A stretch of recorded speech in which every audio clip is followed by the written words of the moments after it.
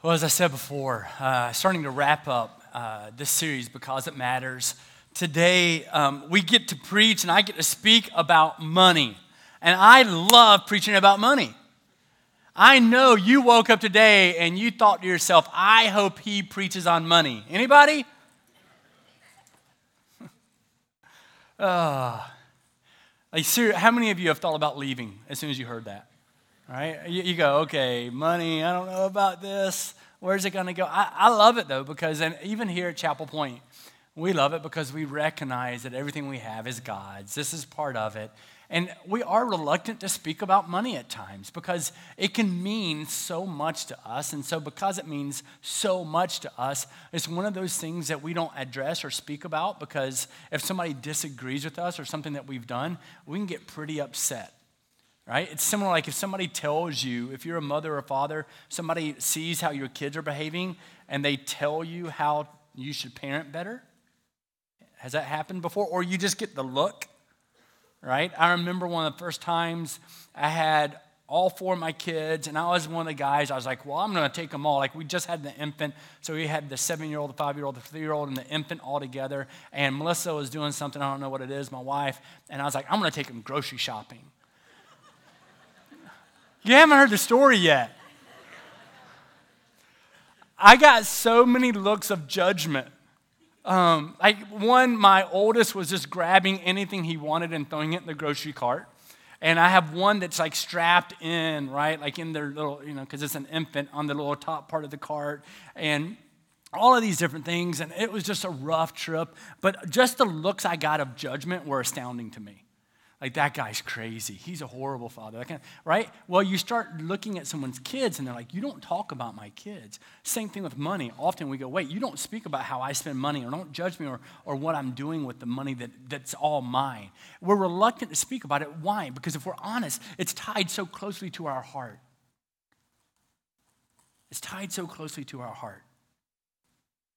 So I wanted to give you this morning, I'm not going to do a lot of this, but I wanted to give you, just spend a few minutes giving you some stats. And we've done our very best looking at every single resource we could to find out the truth and the reality of how people are spending their money today and what that looks like.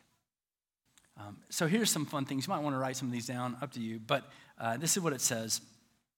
Of people who attend church, actual tithers is only somewhere between 10% and 25%. People who give 10%. So they make up the bulk of what is being given today. You're going to see that more here in just a moment. Today, Christians give back to the church 2.5% maximum. Some say 2.3% now. Used to be 2.7, but in the Great Depression, it was 3.3. So in the Great Depression, people gave back to the church 3.3%. Now, it's less than it was in the Great Depression, and yet we have more wealth at our disposal than ever before. We're going to have some soak-in moments, like where I need to let it soak in. Because here's the reason I don't mind. So let me go ahead and address. I don't mind preaching about money because it's not about money. We already know that. It's about your heart. So when I don't care where you go, what church you're in, where you're listening from, anything else, when you're hearing someone preach from the scriptures about money, know that they're really preaching about your heart. They're preaching about your heart. But here's something that is disturbing to me, in the least. The average giving by adults who attend U.S. Protestant churches is $17 a week.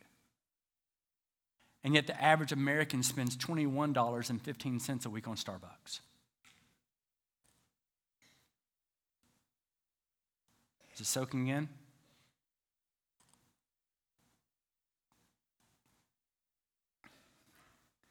This one. Oof, oof, oof.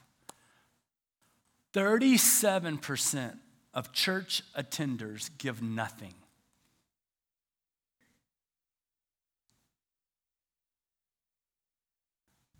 Is it soaking in yet?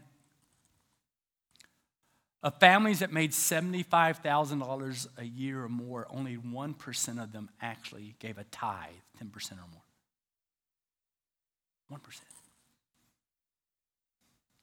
By the way, the average income in 49426, that's where we are right now, is, anybody know, just under $90,000 a year. More and more, it's being separated from the national average. I'm not native to this area, right? Hence the twang and the voice. But what I will tell you is this. I've started looking backwards, and 20 years ago, it was certainly more of a blue-collar area. And then it turned into what I would call a sky blue collar area, right? Nice light blue. And now it's definitely more white collar. It's going more and more that direction. Average family in this zip code, $89,571, I believe it is, a year. And yet we know that only 1% give a tithe of families that earn that percentage or more. Now, we don't know that based on this zip code, but nationally speaking.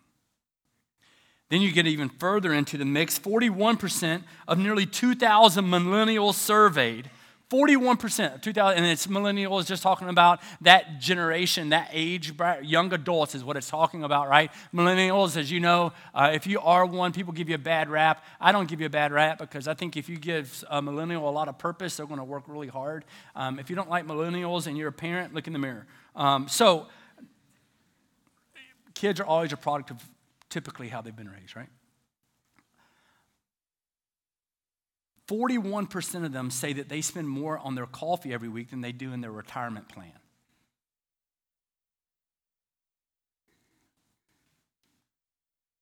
Oh. 4 out of 5 Americans owe more than they own. 40% borrow more than they can actually make monthly payments on. And yet we have more at our disposal than ever before. Why? Because of where our heart is. So it's really not about money. It's about our heart. And we're going to learn that today because here's Jesus. Jesus, he spoke more on his love than any other thing. Second was money. I will say that all the time because I think it's profound for us to recognize if we don't like to hear about money and to be able to have the conversation about money. I think it's interesting because Jesus had the conversation all the time.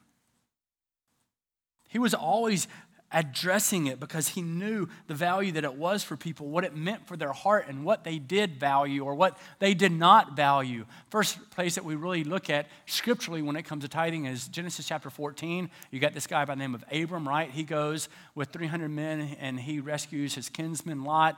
And as a result of that, he gains the spoil of a victory. And he doesn't want anything because he doesn't want to take the glory away from God.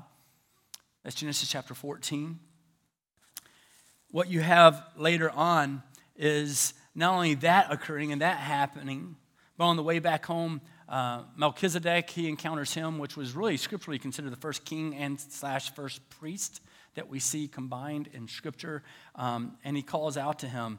And it says that Abraham gave him 1/10 of everything that he had. Why? Because it was about gratitude toward God. It was about gratitude toward God.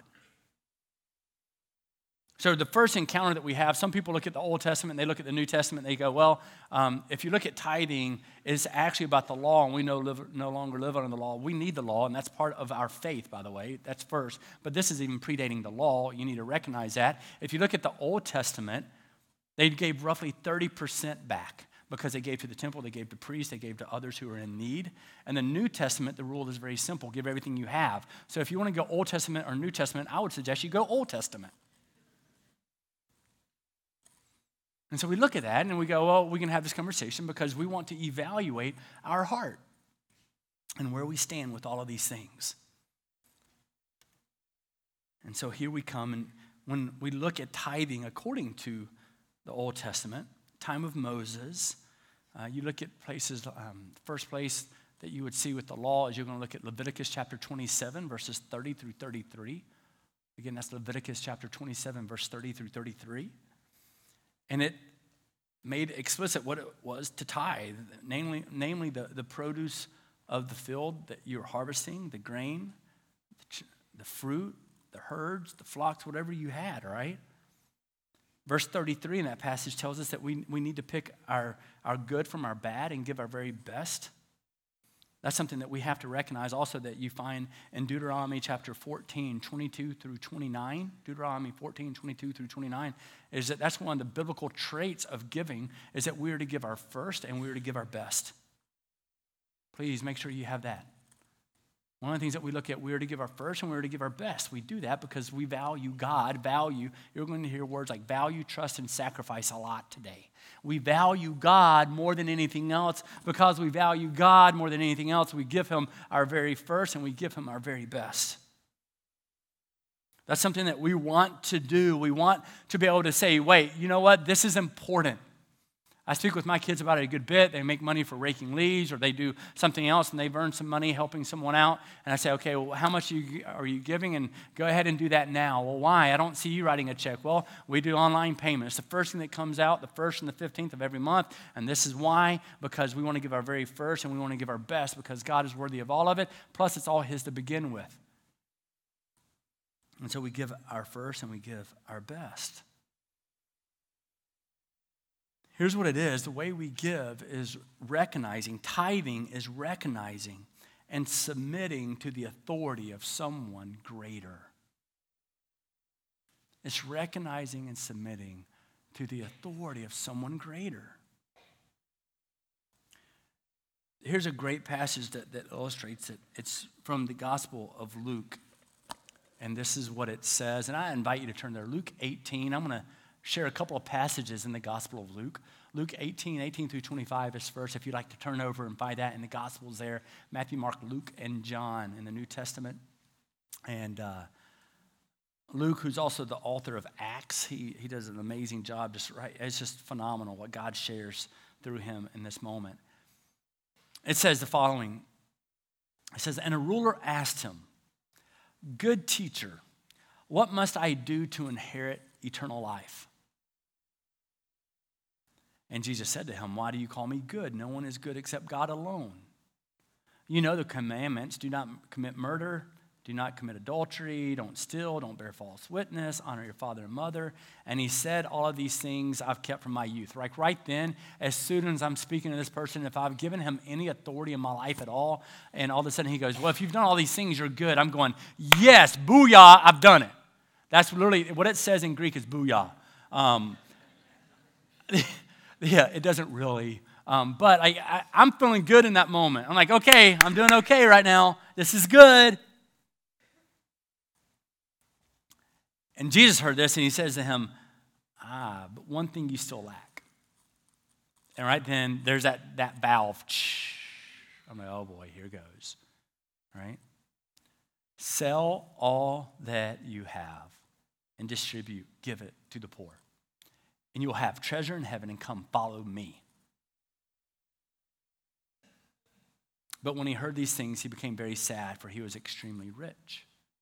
And Jesus, seeing that he had become sad, said, how difficult is it for those who have wealth to enter the kingdom of God? So here's Jesus. He sees that he is now sad, and he says, well, yeah, it's difficult for those who have wealth to enter the kingdom of God. Why? It's even easier for a camel to go through the eye of a needle than a rich person to enter the kingdom of God. And he's recognizing this because it wasn't about saying you can't have any of it. What it was, if you look at this, he says, this is what you have. Sell all that you have. Give it to the poor. You'll have treasure in heaven, and come follow me. He knew that the way you valued other things such as wealth could restrict or limit your ability to follow him. And knowing God is all about submitting and following Jesus. And so anything that gets in the way to keep you from saying, I'm all in. I'm all in. It's a problem. So he calls it out. So again, this isn't necessarily about the wealth. This is about saying, listen, here's something in your life that you just identified that has too great a priority in your life, probably greater priority than I do. That's a problem, because if you're a follower of Jesus Christ, you're saying, you know what, I'm laying it all down on my feet because I know, I'm laying it all down on his feet because I know that every believer in every church, by the way, has a tendency to do this thing called drift, or to slowly step away from God in time more and more and more. That's why I love for adults, right? When they come to know the Lord, they're just all in, they're like gung-ho, and then after time they start to be tempered a little bit. And they start to mellow out. And I'm going, no, don't mellow out. Don't mellow out. God gave his son for you. Don't do it. And we got to build those things so that that doesn't happen in our life. And so often that happens with wealth, right? We know the numbers. I've shared them before. But if you go to the person who earns an average of 50 grand and you say, what do you need to live on? It's basically 80 to 90% every time. They will say, hey, if I only had like 90 grand, I'd be perfect. You go to a person who earns 100 grand, they're going to go, if I could earn about 175, it'd be perfect, right? It just keeps going and going and going and going. Why? Because we have that tendency in life. And so here, Jesus is jumping in, and he's saying, listen, here's the real issue. You're not going to be able to fully follow me because you actually have a different God. That's why I spoke on idolatry last week.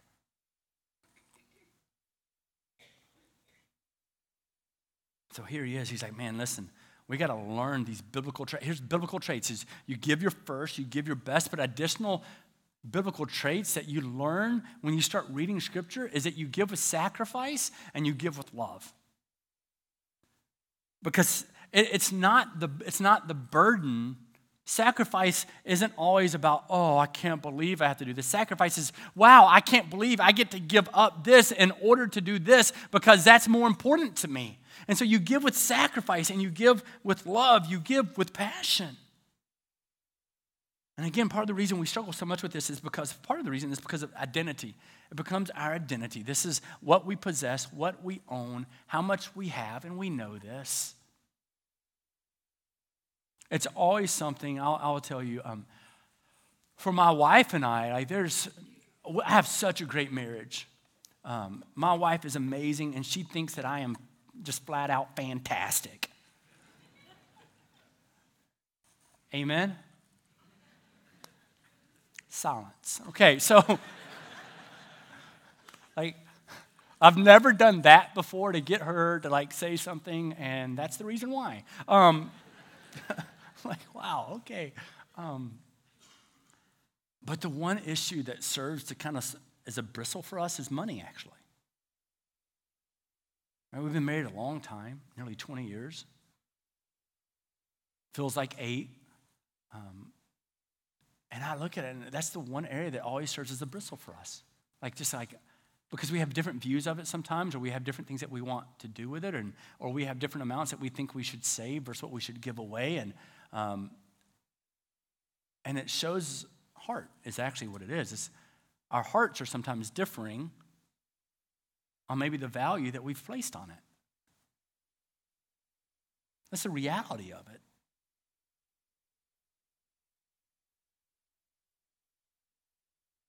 That's why I say, guys, churches don't have money problems, right? What do they have?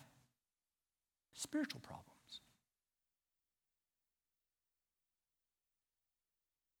And so here we learn that really this was a matter of he wasn't going to be able to follow Jesus fully because he held too tightly to something else, which means he had another God of greater importance than the only true God.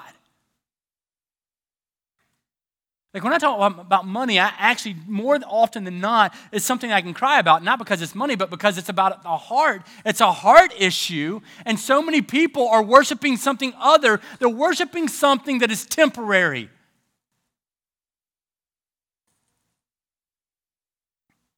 It's about trust.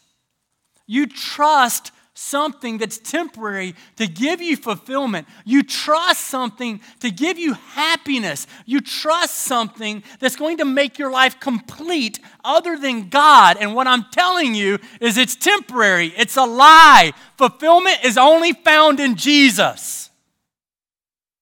True fulfillment. That's why you keep chasing more. I only need this, and then you get that, and you're like, well, if I just had a little more. Why? Because it's like drinking salt water. You drink the salt water. What do you need to quench your thirst? More water. And that's what's happened with us with money. It forces us to evaluate who we trust. I'm encouraging you to evaluate who you trust and what you value by what you sacrifice.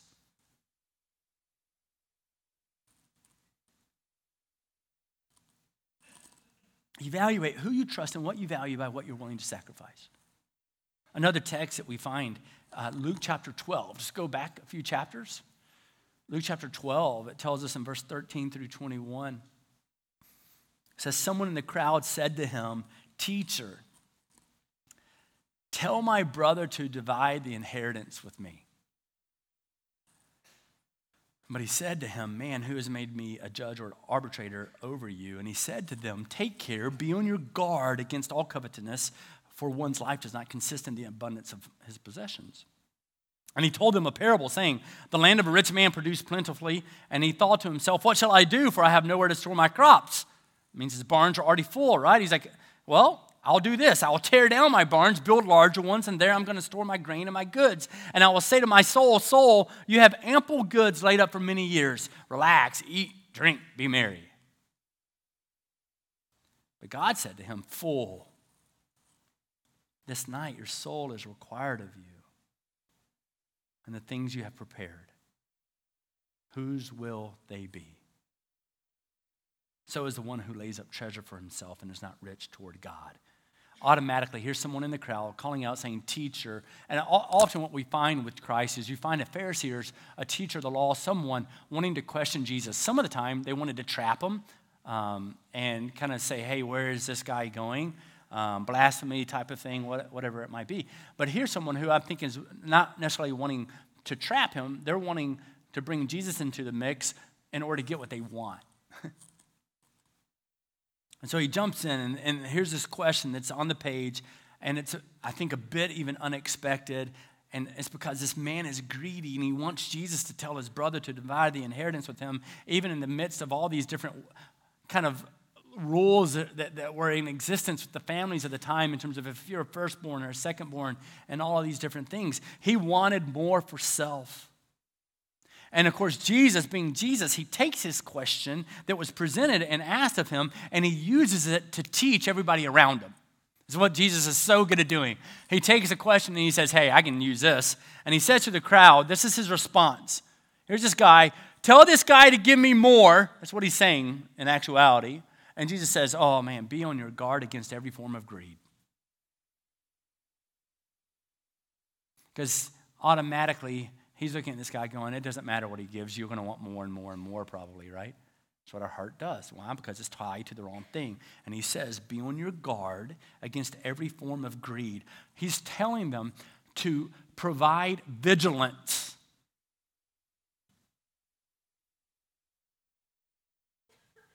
Against every form of greed. And what it does is it's forcing the reader to examine how much value they place on possessions.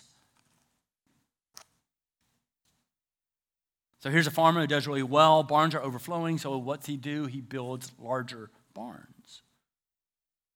And according to today, here's a guy who would have been incredibly, just successful.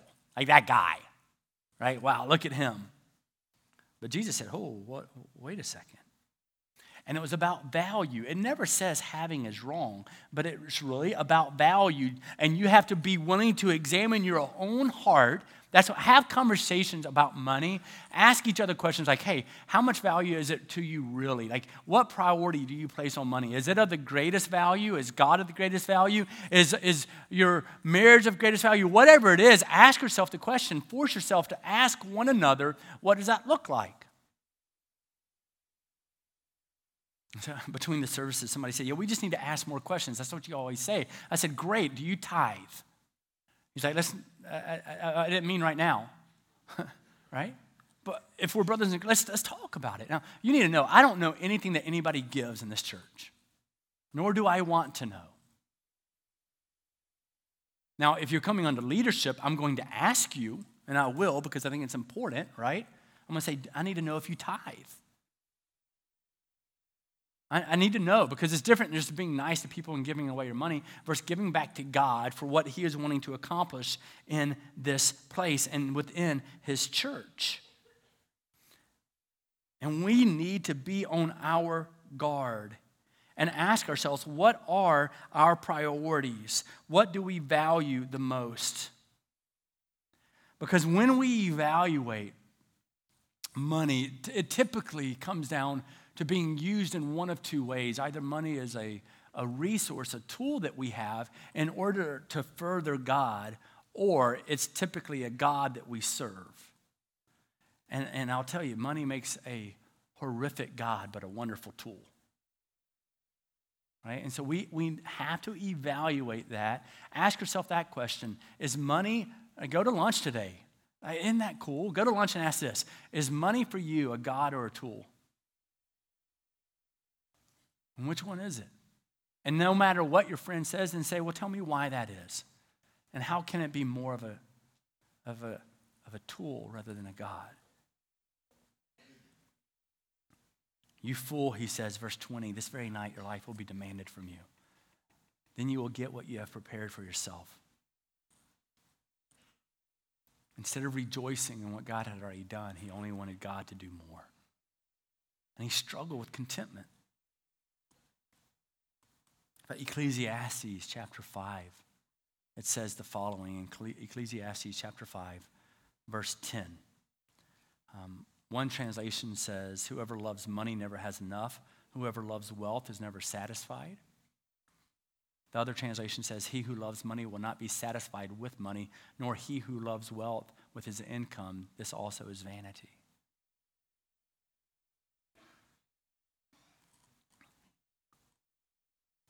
There's a wonderful quote. I don't know who said it.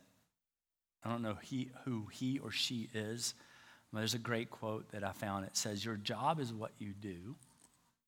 Your possessions are what you temporarily have. Your character is who you are.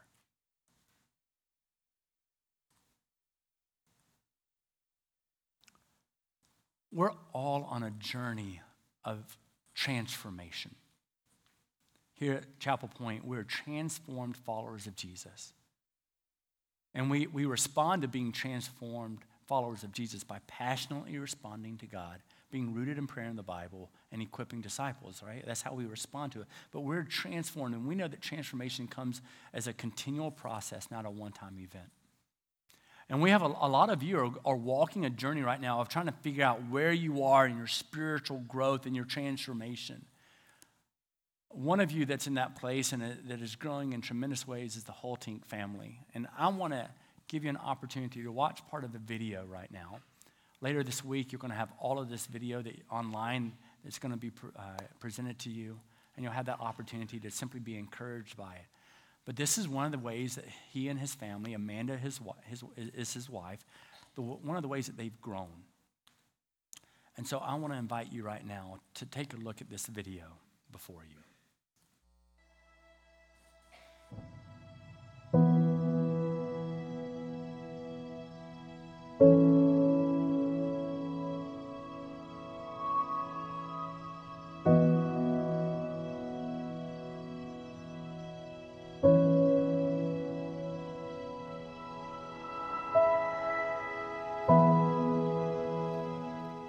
There's a moment where I was having coffee with you and Todd Cox, and God used the two of you on that day to just break down walls that were in my life that were built on pride and fear, and I certainly didn't want to address them that day, but there we were. And finances was a small part of that, but it was significant enough that I remember a moment where you set your coffee down and you finally said, you're afraid of being found out. You're afraid of being found out, that you don't tithe, that you don't give back, that you compartmentalize your money and keep it separate from God. And I'll never forget, that was humbling and probably a little frustrating, but there was some freedom in that realization. A couple months after that, CP, as one of their learning experiences, offered the Crown Financial class, which was outstanding. It took it with Amanda, which I would highly recommend taking it with your spouse. Yeah. So right now, we continue to budget, we continue to tithe. We've brought our children into that as well. So they get a small allowance every week, and we're teaching them the principles of saving and giving back to the church. And it's small, but to them it's impactful, and to us it's impactful.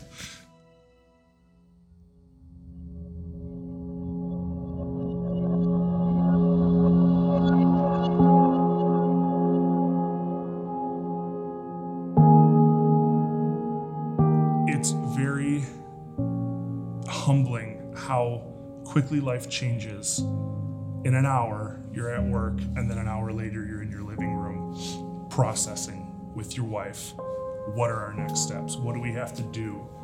I think it's very easy and dangerous to internalize and make it all about me or us and push God out of it. And I got to tell you, one of the first things we did was pray together. It was huge. So what does the Mark Hulting of 2019, Yes. what would you tell the Mark Hulting of 2015? Very simply, embrace obedience. Because you've been hearing about obedience since you could say the word. And you've done nothing with it for most of your life. So embrace it and let go of the fear and the pride that holds you back from doing so. Because if we're going to become obedient in any area of our lives, right? Chances are we're going to have to give up something that we are accustomed to, that is important to us, that maybe we're being convicted on. And as soon as we embrace obedience, I think my fear was, I'm going to have to get rid of something that I love. And the bottom line is, Jesus is greater. And whatever void in my warped and twisted sinful mind is trying to justify, right? Whatever void that I'm trying to justify, that's filled with Jesus. And there is a freedom in that, especially with money. Because money can chain us down in a multitude of ways. And I love the phrase embrace obedience. Absolutely. Two of my favorite words. Yeah. And really, if you take that, you process it, embrace Jesus. Yeah, that's great. Right? Yeah. Because then all of a sudden, you're willing to trust him. Right. Right? And you're willing to obey him because you trust him. And you know that Isaiah 55, right? We've been talking about it the entire series. His ways are higher. His thoughts are greater. I trust him. I love him. Embrace him. He's worth it. We love you. We can't wait to be more of church with you. Absolutely. Right? Yes. Because that is God's church. This is Chapel Point, and we are thrilled to be brothers and sisters in Christ with you.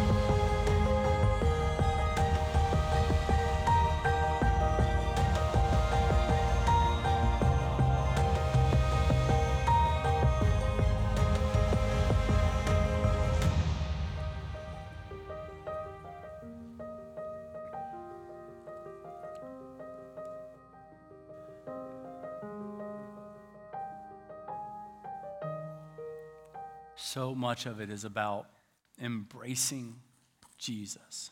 Again, money's money. It's about the heart.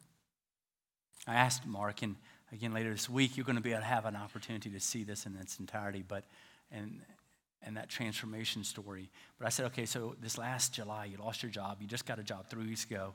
I just want to know, did you keep tithing during the midst of that? He goes, oh, yeah. And did you catch the part where he said the first thing they did together, sitting in their living room, is what? They prayed. It's about the heart. You see, giving, what you're willing to give, guys, again, it just reflects your relationship with God. It's just a reflection of it. And if you think God continually owes you more, here's God could remove everything I have, and he is still worthy of my praise. I could lose everything I have, and God is still worthy of my worship. It's a matter of the heart.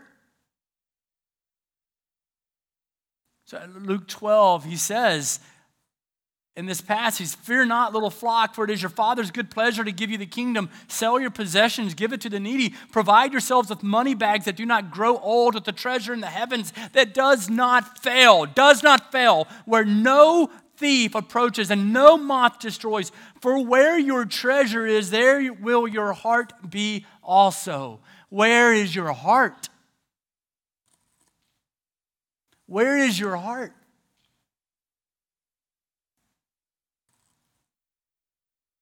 See, one of the things that happens is we discover, you personally, we discover what we value by what we are willing to sacrifice.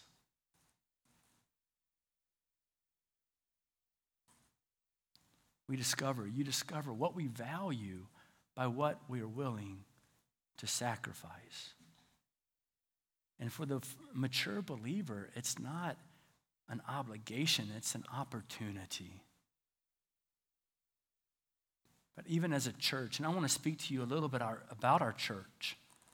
And you're probably going to hear more right now about a church's finances than ever before. We're an open book with it. Just 4 or 5 years ago, this church was just right next door. The weekly budget was right around $16,000 a week, and it had a debt of $2.5 million, $2.4 million. But that's one of the things that jumped off the page to me. I was like, okay, really small budget for their size, and I'm going, okay, God, we need you to work. And God worked within a few years. That God paid off that debt. Isn't that cool? $2.5 million gone. God continued to bless and do some amazing things around here. As a result of that, we started this campaign to say, God is wanting us to grow. And I know some of you are going, I hear it every week, we built too small. I've told the congregational gathering before, we did not build too small. We built what God wanted us to do. We'll add another service, but then after that, our plan is just, we're going to be sending people all over the place. We're good. And in the midst of that, we took on about a $9.5 million debt. And already after being in this building for about 7 months, that $9.5 million is already at $6.6 million. Whoop, whoop. Right?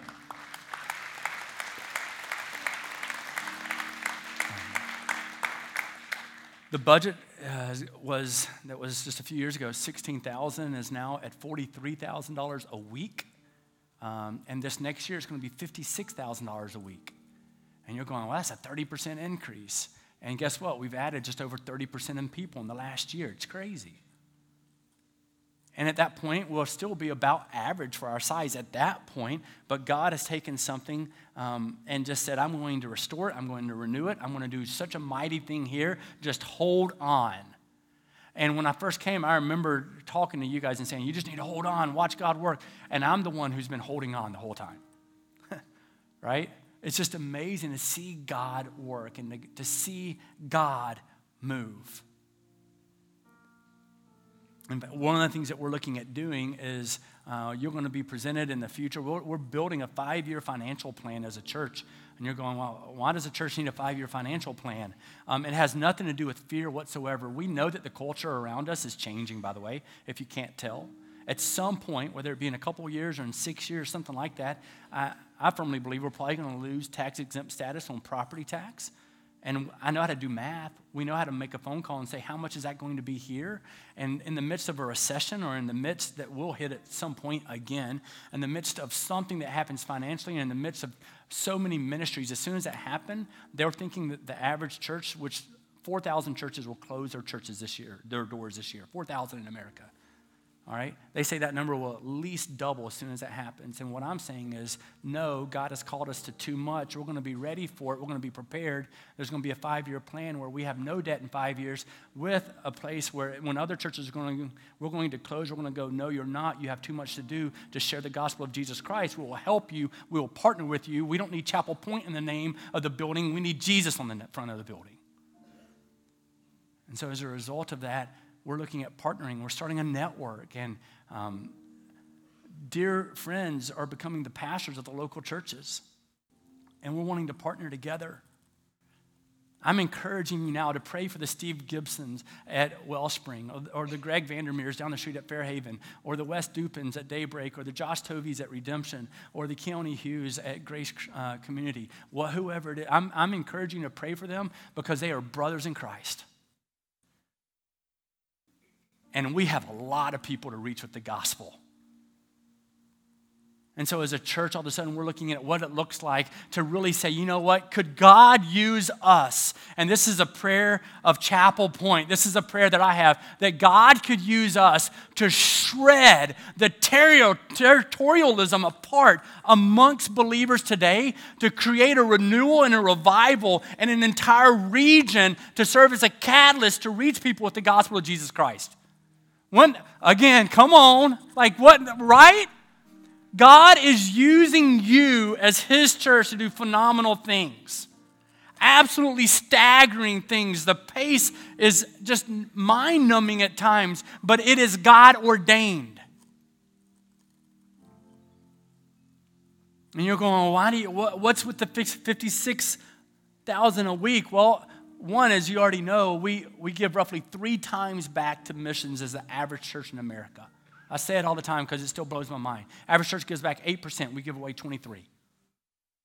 Part of it is being able to pay for this because you do have a monthly payment, right? But we're going to share a plan later on that says let's get rid of this debt quickly so that we can just move forward in the sharing of the gospel of Jesus Christ.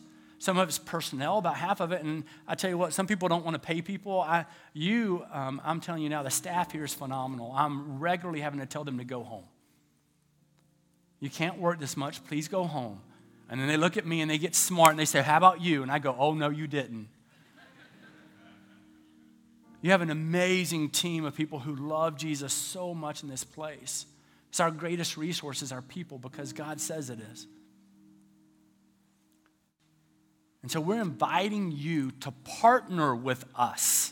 Because it's about the heart. It's a matter of the heart. In fact, when you leave today, you're going to be given a card. And here's one of the things it doesn't ask you for, your name.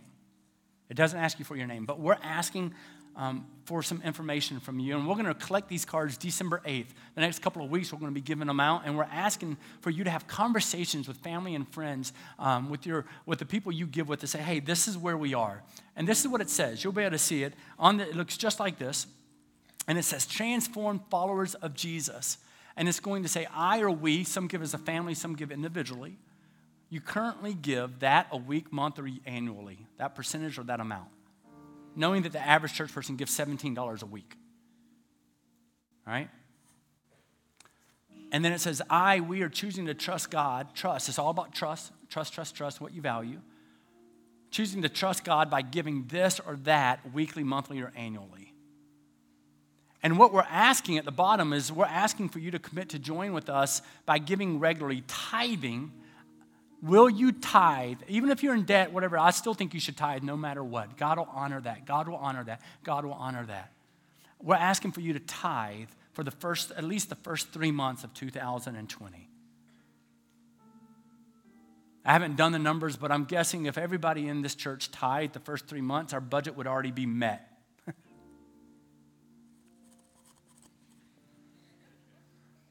It's crazy to think about. 37% give nothing. Now that's national. I know that's not true here. But I go, what would it look like to be able to submit these cards and say, we're in this together. We want to partner together as this church is trying to do some pretty radical things, not to further our name, but to further His name. Would you partner with us? And so as we look at this, we're asking that you pray about this because, again, it's not about the money, it's about your heart. And some will say, well, you don't know, I've been a part of churches and they don't always spend money. We all make mistakes. You will never hear anybody in this church go, we are without mistake. But I can tell you this about the leadership of this church, they are earnest to be obedient to God. And God is using you to do more than you know. Would you partner with us? God, I come before you in the name of Jesus, and I give you thanks for all that you're doing. I celebrate who you are, your power and your love. God, we know what we're willing to sacrifice depends on how much. It's dependent upon how much we value that we're sacrificing for. And yet you value us so much that you sacrificed your Son, Jesus Christ. Thank you for that, God. Thank you for that. Thank you, thank you, thank you. You're worthy of our worship. Everything we have is yours. Our children are yours, God. Our grandchildren are yours, God. Our money, it's yours, God. It's all yours. Our homes, our vehicles, our clothes, everything, oh God. No matter what you take from me, you are worthy of worship. You are worthy of worship, and we give you thanks. Amen.